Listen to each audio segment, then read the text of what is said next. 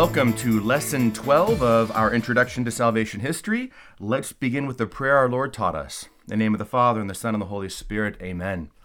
Our Father, who art in heaven, hallowed be thy name. Thy kingdom come, thy will be done, on earth as it is in heaven. Give us this day our daily bread, and forgive us our trespasses, as we forgive those who trespass against us. And lead us not into temptation, but deliver us from evil. Amen. In the name of the Father, and the Son, and the Holy Spirit, amen. All right, well, this lesson 12 is entitled The Plagues of Egypt. This is a really fun lesson. Really, all the lessons on Exodus are so much fun because on the one hand, everybody has some degree of familiarity with these awesome stories, the plagues and the Red Sea and all this fun stuff.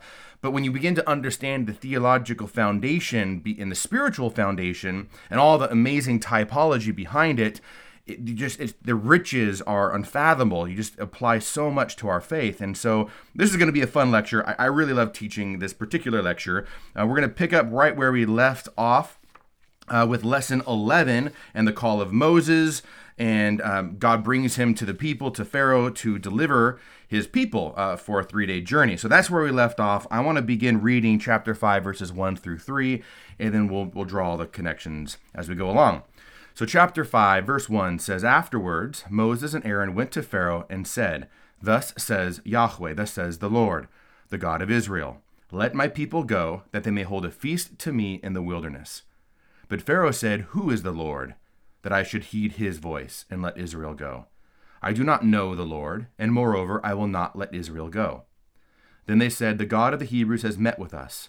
Let us go, we beg, a 3 days' journey into the wilderness and sacrifice to the Lord our God. All right, these first 3 verses here is the perfect segue after God gives Moses all of these amazing signs and wonders to prove to the people and to Pharaoh what God has commanded, which is, if you remember, the 3-day journey in the wilderness. A lot of people don't realize this little detail because of Charlton Heston in our brains. We think, oh, just let my people go, total emancipation, see you later, alligator, we're out of here. But that's actually not the reality. It's a 3-day retreat to go and worship God, to make sacrifices, to purify them, Israel, from their sins, and then ultimately to return back. We first saw this command back in chapter 3, verse 18, when God said, I command you to go to Pharaoh and say, let us go a 3 days journey in the wilderness. And here Moses, obedient, does that. He says to Pharaoh, let us go just a 3-day journey, not total emancipation. All right, that's really important here. So it's not like Moses is saying, all right, we're never going to see you again, just 3 days. That's all we're asking here. And Pharaoh scornfully replies, Who is the Lord? Who is Yahweh, that I should heed his voice and let Israel go? I do not know the Lord. I will not let Israel go.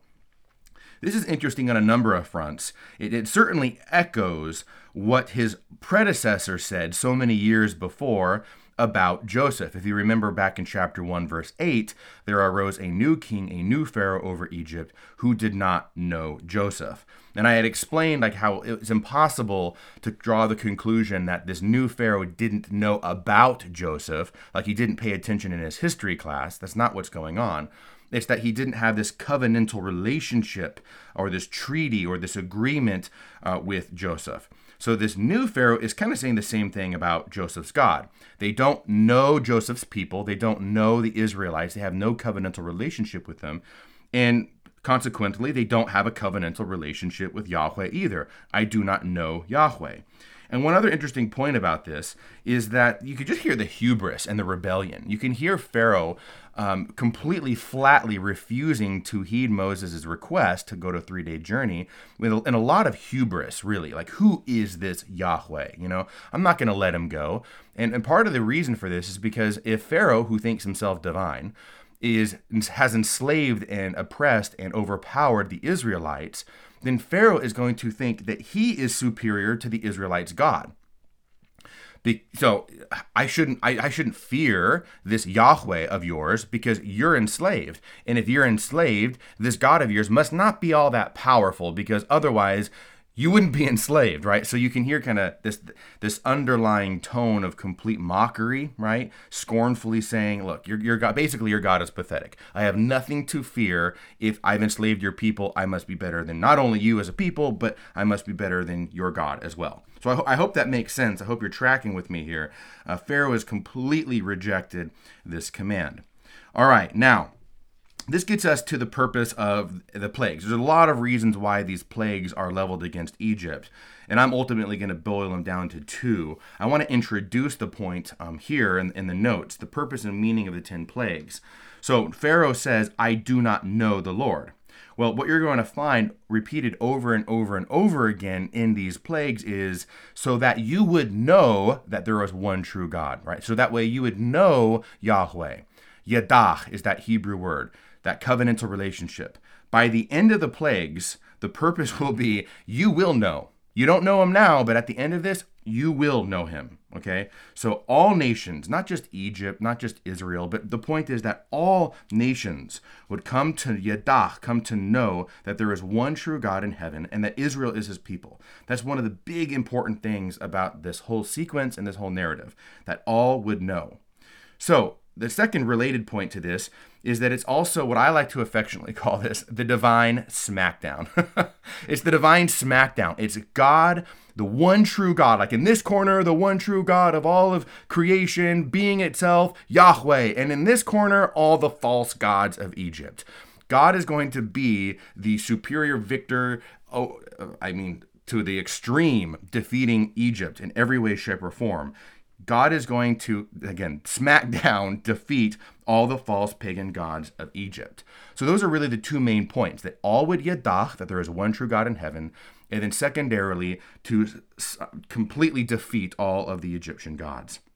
And that actually brings us to the number 10. Why are there 10 plagues, and why are there not 7? Why are there not 11, 12, whatever it might be?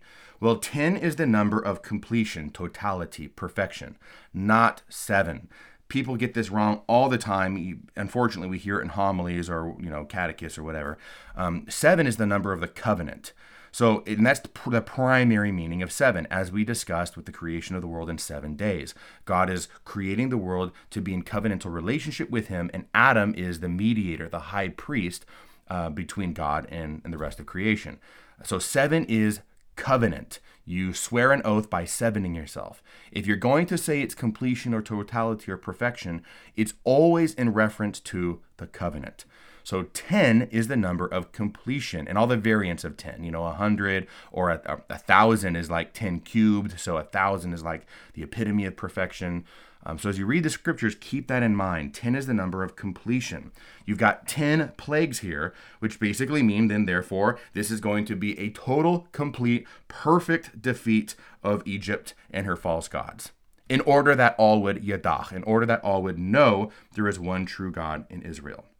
So I hope that makes sense. One other quick reference to kind of prove my point about 10 are the commandments. And we'll talk about the commandments in a later lecture briefly.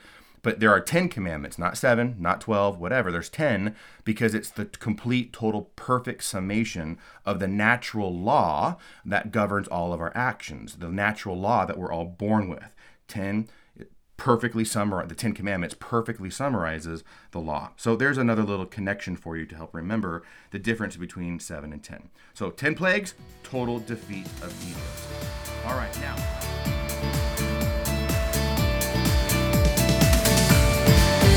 Hi, this is Dr. Nick Levish. Thank you so much for listening. If you'd like access to my complete courses, please visit scriptureandtradition.com. God bless.